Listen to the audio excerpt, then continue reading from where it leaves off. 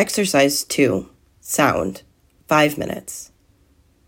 Exercise 2 starts off almost exactly the same way as Exercise 1, so let's shake this up.